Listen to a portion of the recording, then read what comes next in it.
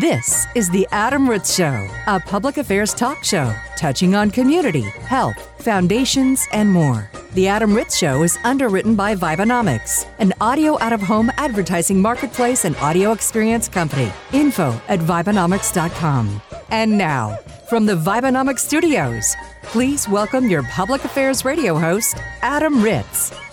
Welcome to the show. Adam Ritz here with you, and on the phone, as always, Mr. Jay Baker. Hi, Jay. Good morning. Good morning. It's we're well into a new year, so hopefully some of the resolutions are still up and running. It's funny you mentioned that because if you recall, I probably shouldn't bring this up, but I'm just going to out myself right now. My New Year's resolution, due to something you said in one of our previous shows, was to read one book per month through the year. Great. You had a story on how there was some program, if you read, one book per week, by the end of the year, you've read 52 books. And while that sounded a little overwhelming to me, I said, you know what, I'll do one a month. I'll read one book a month. And last week, and I was so proud of you. You were proud of me. Took that challenge on. Yes. So I told Melissa at home about that. I wanted some accountability. And last week, she looked at me out of the blue. We weren't even talking about it. And she goes, "So what was the name of the book you read this month?" Just give me the name of the book. Yeah. And I said, you don't have to do a book report. Just give me the name. So let me revise my resolution. My goal is to read 11 books by the end of 2023. There you go. I'm 1 month behind. Well, that's an aspect of resolutions we didn't really talk about is you modify your resolutions to be more realistic to your lifestyle. You're still going to improve your overall life. You're just not going to do it at the rate you wanted to. So I guess from here on out, the first show of each new month, I will do an update on how many books I've read. So here we are at the beginning of February. I've read none. But I do want to, say, in my defense, I'm not a doorknob. I'm kind of busy. I've got some things to do. I've got 15 jobs, so it's not like I'm just sitting around doing nothing. And I have to watch college basketball, so that takes up some time. We've always talked about collegiate sports.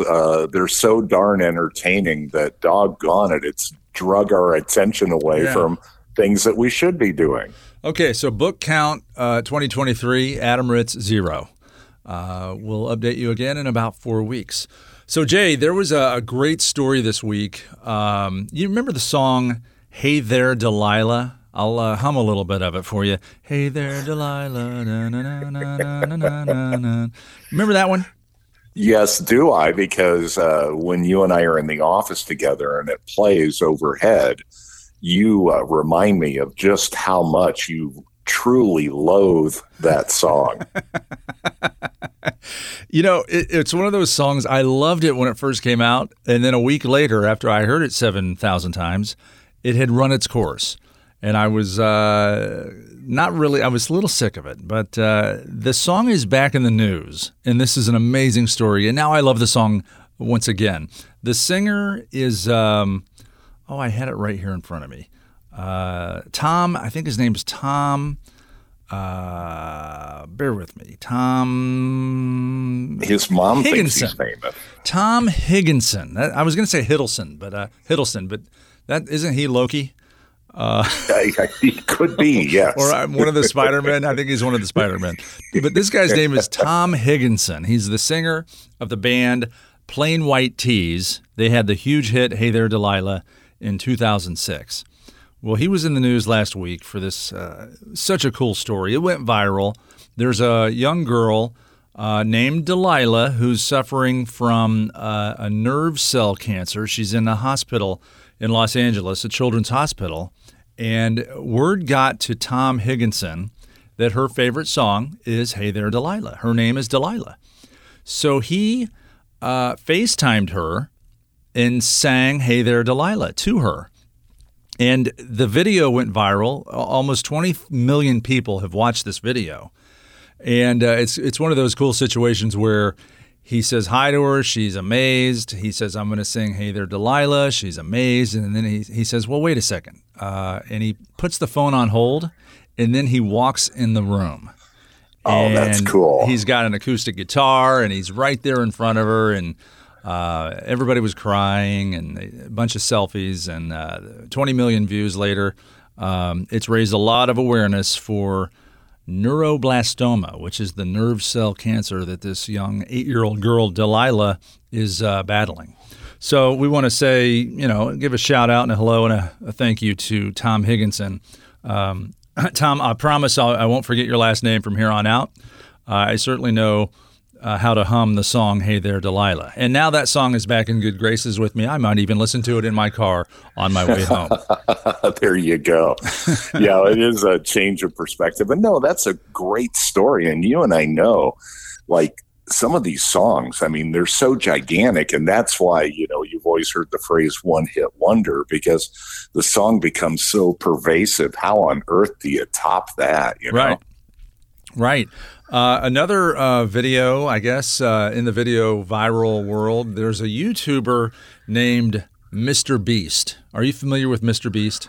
Yeah, I kind of saw bits and pieces of this story, and hopefully you have more information on this, because this is kind of, it was very interesting to me, so please tell me more. Well, I didn't realize Mr. Beast is the number one YouTuber on Earth, and I'm sure you know YouTubers that can actually make a living. I have a nephew who is a YouTuber. He makes his living with viral videos on YouTube and TikTok, and I mean he does very well, and he's one of millions of people on YouTube that are doing this.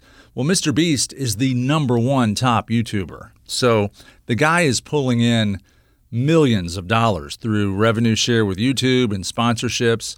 I would say easily tens of millions, maybe even hundreds by now, because when you're the number one person on that platform, YouTube, there is some serious money involved. And what he's done through his career is one of the reasons his videos are so popular is because he gives away money. So the first time I heard of him, I saw his video where he went to one of these neighborhood car lots, near a strip mall, there'll be a car lot with maybe 20 cars on it, used cars for sale. Well, right. He films himself. He has a film crew, and him and his buddies went to the car lot and bought every single car on the lot, and then they paid the guy extra for them to use the car lot to resell the cars. And the guy that, was happy as heck to sell all his cars, so he's like, yeah, I'll take the day off. Here's the keys. Lock up when you're done. So Mr. Beast and his friends sat in the little trailer that is the sales office of one of these used car lots, and they sold every car for $4 to people that came in. Wow. And it was just a lot of the people that came into this type of car lot are down on their luck. Their car just stopped working. They need a car to get to their 10th job. So whenever somebody would come in, they'd take the test drive with them, and then the person would be like, you know what, I think I'll take this car. And he'd say, okay, it's $4,000. And they'd be like, $4,000? And he's like, no, $4. And these people were like crying. And that's the first time I've heard of Mr. Beast. And that video I just mentioned, 50 million views, maybe 100. I couldn't even get 100 million views. So, he's got a formula. He does these fun videos where he gives away things, and then people like to watch it. And it kind of feeds the beast, so to speak. So the more views he gets, the more money he's making, the more money he can give away, the more money he gives away, the more views he gets. And recently, he cured, here's the headline. It's crazy. This is a headline from USA Today. A YouTuber, I can't even say it. A YouTuber cured 1,000 blind people. Yeah, that's the part that I saw. I just saw the headline. That's pretty extraordinary, isn't it? And it's like, what? It's one thing to sell a car for $4, but how are you curing blindness? And you dig a little deeper, and he actually there are people that are legally blind that can have somewhat of a simple operation to restore their vision. The operations are simple to somebody that has the money to pay for the operation. So he paid for 1,000 people to get this simple operation to restore their vision. Wow. Truly amazing. And there were a few examples of, like there was a college kid, and when his vision was restored in the hospital room, in the recovery room, to check his vision, like they looked at an eye chart, and when he read off the eye chart said, "You just won $50,000 for your student loans." So not only did he cure the guy's vision, he gave him $50,000 for his student bills.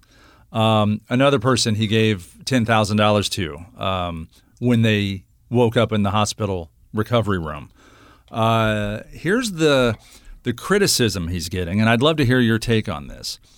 He films those people coming out of recovery, and then he puts those videos on YouTube, and those videos get clicks. They get a lot of likes. They get a lot of sharing and virality, and the more clicks those get, the more money Mr. Beast makes. So there are people that are critical of his altruism because they think, or they're saying, that he's just doing it to get more views and to make more money. What do you think about that? Well, to me, I think people are fascinated by the human condition, if you will. And we all know how somebody might feel if somebody were given a life-changing event, like you said, a $4 car or restoring their sight. I would think unless the person objects to it, why not show the honest human emotions of people that are given an extraordinary gift?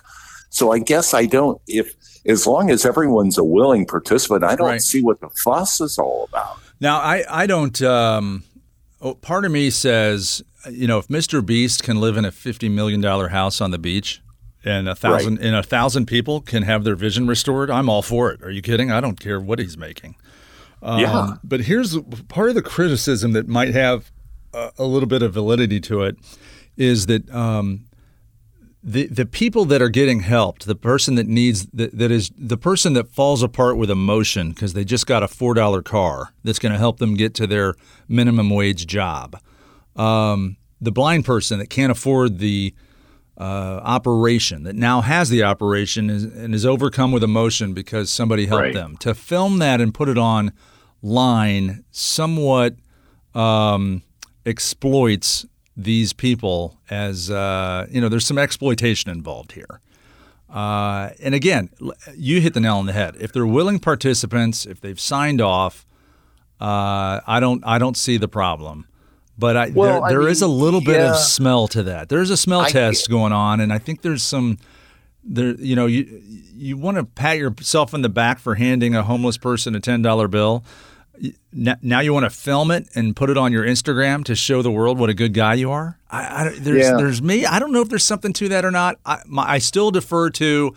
I don't care how rich this guy gets, as long as he's giving away money to other people that need it. And he has been, he's answered some of these tweets. There's a lot of critical tweets about him. He's answered a lot of them and said, look, I am going to give away all of my money. Right. Now, maybe, when he dies, he's giving away a lot of it now. And he swears that by the time he's done on planet Earth, he's going to leave everything he's made to charity. Well, you look at it too. I mean, here's an idea guy that has some wherewithal who freely shares his great advantage that he's had in life. I think we need more of that. And if you think about it, he's combining entertainment and philanthropy. Yeah, for sure.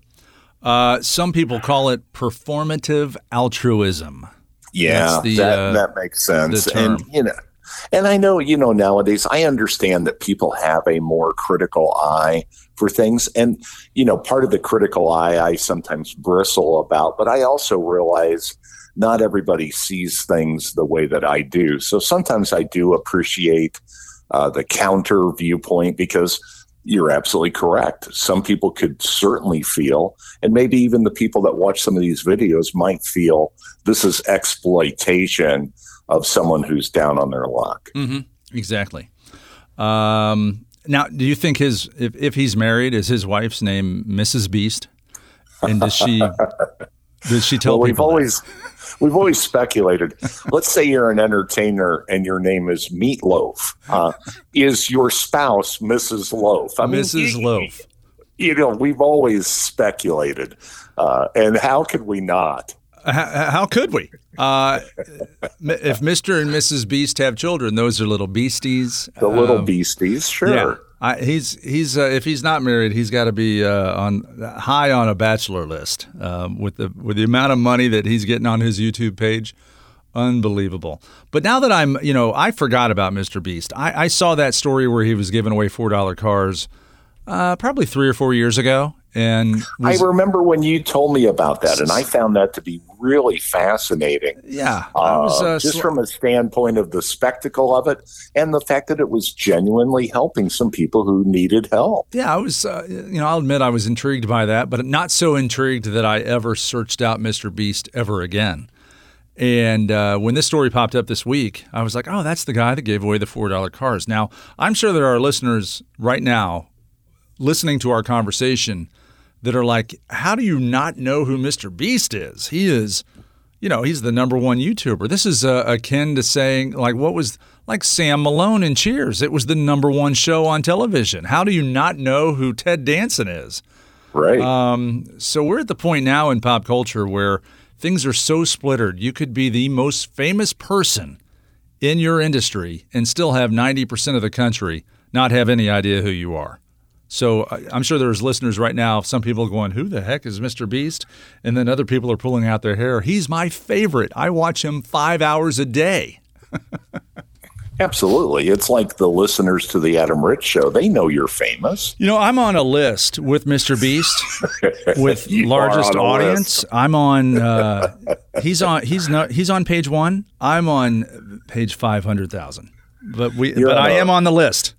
You're on a list of guys who love chocolate. Let's face it. We have a lot in common. I'm on that list, yeah. Oh, this is a great story about a group of volunteers in Reading, Pennsylvania.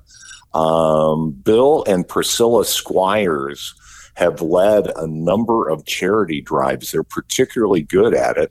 And they and their neighbors just recently had a little thing they called the Blanket Challenge. And believe it or not, obviously blankets sound great in the wintertime to help keep you warm. Blankets have become particularly expensive. So their blanket drive in Reading collected 75 new and 200 gently used blankets, including a number of baby blankets, which they then turned around and donated to local charities. That's a great idea, especially this time of year. That's fantastic. Oh, absolutely. And their particular blanket challenge also brought in other anonymous donors that donated food and money as well. So, we've always said you may not have a blanket, but if you've got $5 and they're sort of collecting, why not throw that in? So I thought that was pretty cool. I never thought of a blanket challenge and how expensive blankets are. I have a lot of blankets in my house. In fact, Melissa is probably once a month, she'll say, we should give some of these blankets away. And some of them are sentimental. There's some blankets my kids had. I'm never going to part with them. I don't care what happens or where I have to store them. I'm keeping them forever. But I've got some, you mentioned gently used. I've got some blankets that I would consider great, nearly new, that are folded up and in a closet, and I break them out just once a year when we're just having, on a weekend in the winter when it's just blanket day on the couch. Well, that only happens once every other year. So I could certainly afford to part with some of these blankets. That's a great idea. I'm going to look for these people in their blanket charity. It's called the Blanket Challenge, you said, correct? Yeah, and it took place in Reading, Pennsylvania. Yeah, hit them up. I could send them a tote of blankets and never miss a blanket. I would not wake up one day and go, "Oh, I'm cold. Where's my blanket?" Well, there you go. And that's why I've always said that's why I really enjoy reading about philanthropy, because it can come in so many different guises. And if you think about it, you think coats for kids. I think it's similar to the blanket challenge. There are, if you look in your closet, there's at least 2 or 3 coats in there that you rarely, if ever, use, or coats that your kids have outgrown or whatever. And a gently used coat goes a long way for somebody who doesn't have a coat. So I think it's kind of cool sometimes to even think of I shouldn't say out of the box charities, but certainly, as you said, hey, if you do a blanket challenge, of course there's people in your community that have blankets they no longer use. And that's just such a great example of a charity that isn't top of mind. Like, you're not walking in your house thinking, you know what, I've got some extra blankets in here I should give away to charity. If anybody ever brings up charity, a benefit, a foundation, your mind could immediately go to, cancer, breast cancer awareness, drunk driving. There's so many wounded warriors. There's so many national initiatives that pop into your mind, and the last thing you think of are blankets.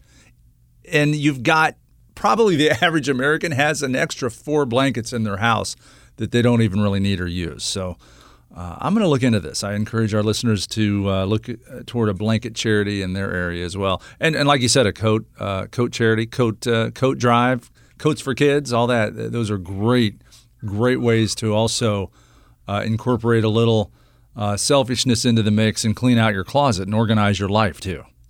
Well, here in our local community, there's a very large Coats for Kids program that's run by one of the local television stations, and their corporate co-sponsor on this is a large dry cleaner. So what happens is they get the coats, run them through the dry cleaner, and then they actually distribute them to needy people. So it's a win-win. Didn't you take a coat to a coat drive once and they said, "No, thank you"? They took one look at it. They recognized it as a coat no one would ever want to wear. Aren't you Jay Baker? Could you please take this to a cleaner's? Thank you for your time. Yeah, really, please. No thanks. Next time, leave a can of food and get out of here. Absolutely. We talked a little bit about Amazon Smile, unfortunately, going away. It was sort of a passive way to give to the charity of your choice while you shopped on Amazon. And we know that everybody loves to shop on Amazon. But Amazon, in some cost cutting, is going to phase that program out here in early 2023. Mm-hmm. But of course, there's other ways to give back while you're shopping. I should have known that. A great article was just published in CNET magazine about several ways that you can give money while you do your shopping. And one of them is a company called GiveBacks, and you find their information on givebacks.com. Also, igive.com. It's just igive.com. goodshop.com. And those are websites, but you can actually get the app ShopRaise, the ShopRaise app. And also, this is kind of an interesting company. They've started advertising quite a bit lately. Have you ever seen any advertising for Rakuten? No, I have not heard of Rakuten. Yeah, it's kind of an interesting name, Rakuten. Rakuten has attracted it's become a very popular site to shop on. They actually have a number of initiatives on their site where you can round up while you shop and give money to some select charities that they've selected. But it is an opportunity to sort of passively be able to give money while you're doing kind of what you were going to do anyway. So these givebacks.com, igive.com, goodshop.com, they are websites, I guess, like Amazon, where you can go, you can go set shop. up an account. Yeah, you set up your account. They're sort of they filter to other, maybe Target or Walmart or whatever, and you can go buy your products through their platform. And then part of I guess they add just a few cents per item that then go into an account that you end up donating. Right. Yeah. So it's a good idea. We talked a little bit too about how American Express has a very extensive program. Their Roundup program has been very popular. So you may want to consider investigating that, because we're not saying you need to rush out and get an American Express card, but it is kind of interesting to see where some high-end retail partners are thinking in terms of, hey, people do feel good when they give to charity. And this is sort of a pretty passive way. If you think about it, if you're like an Adam Ritz and you're in there buying an Armani suit with your Amex Purple card, of course you're going to round up and give to charity. Mm-hmm. Yeah, that happened. Of course it did. When you're in there, the Hugo Boss shop, and you're taking advantage of some great fashions, you do want to round up, because you want to feel like you're giving while you're shopping. I will say that I would be more likely to do this than to round up in person at the cashier. We have talked about this, and I have, maybe this is a character flaw, and I should admit this, but I will. When I'm shopping and I'm finalizing my purchase and I run my card, if the cashier or the machine asks me to round up for charity, that is a bugaboo. I'm not appreciative of that. I just think it's another hoop to jump through. I'm just trying to shop and get home, and I don't know who your CEO is or how they're going to handle these charitable donations. And if everybody gives $1 and there's 1 million people a day that shop, there's $1 million that should be going to that charity. Is it bad, Jay, that I'm a little, skeptical that $1 million is all going to go to charity and not fill some executive Porsche's gas tank? Well, we've always talked about that. Like you said, you have to have like a strong sense that this is worth it and that it's really going somewhere legitimately. And I don't feel guilty. Some people do. I've had this conversation with some pals when they're like, would you like to round up for blah, blah, blah, blah, blah? And I go, no, I don't feel guilty, because I give charity elsewhere. So there is some guilt involved when they ask you to round up. Some people don't feel. I have some friends that are like, oh, I always round up because I just feel so bad. I feel so guilty when they ask me and I say no. Right. Well, that's what we've always talked about. When it comes to giving, it's a very personal thing. And that's why, go to some of these sites, because I do believe that there's some choices that you can opt for where you think that money should go. It's just this is a different topic, but it's just such a cumbersome event now to check out. I think that's what my biggest problem is. When I run my card, I have to, first of all, say no, that I don't want cash back. Then I have to press not now when they ask me if I want to enter my email and join their email club. Then I have to say yes or no on rounding up for their charity of choice, not mine. Then I have to, there's just give me the receipt so I can go home. Well, yeah, absolutely. And in fact, in some cases, you either have to opt for, they'll email the receipt or they'll print it for you, or what, like you said, there's so many choices that you're like, all right already. And if you're at a particular pharmacy, after you've spent 10 minutes pressing all those buttons, it takes another 11 minutes for them to print out your 15-yard long receipt. Right, all which right, is oftentimes taller than you. This foundation charity discussion took a turn, and now we're just complaining about our shopping experiences. Thanks for coming on, Jay, and sharing your knowledge of the public affairs world with all of us. And if you'd like to learn more about this show or hear any of our past episodes, you can do so on our website, adamritzshow.com. The Adam Ritz Show is recorded live in studio at the Vibenomics Worldwide Headquarters. Learn more about the Vibenomics Audio Out-of-Home Marketplace at Vibenomics.com. For information on this broadcast, including past on-demand episodes, interview submissions, and syndication contacts, visit AdamRitzShow.com.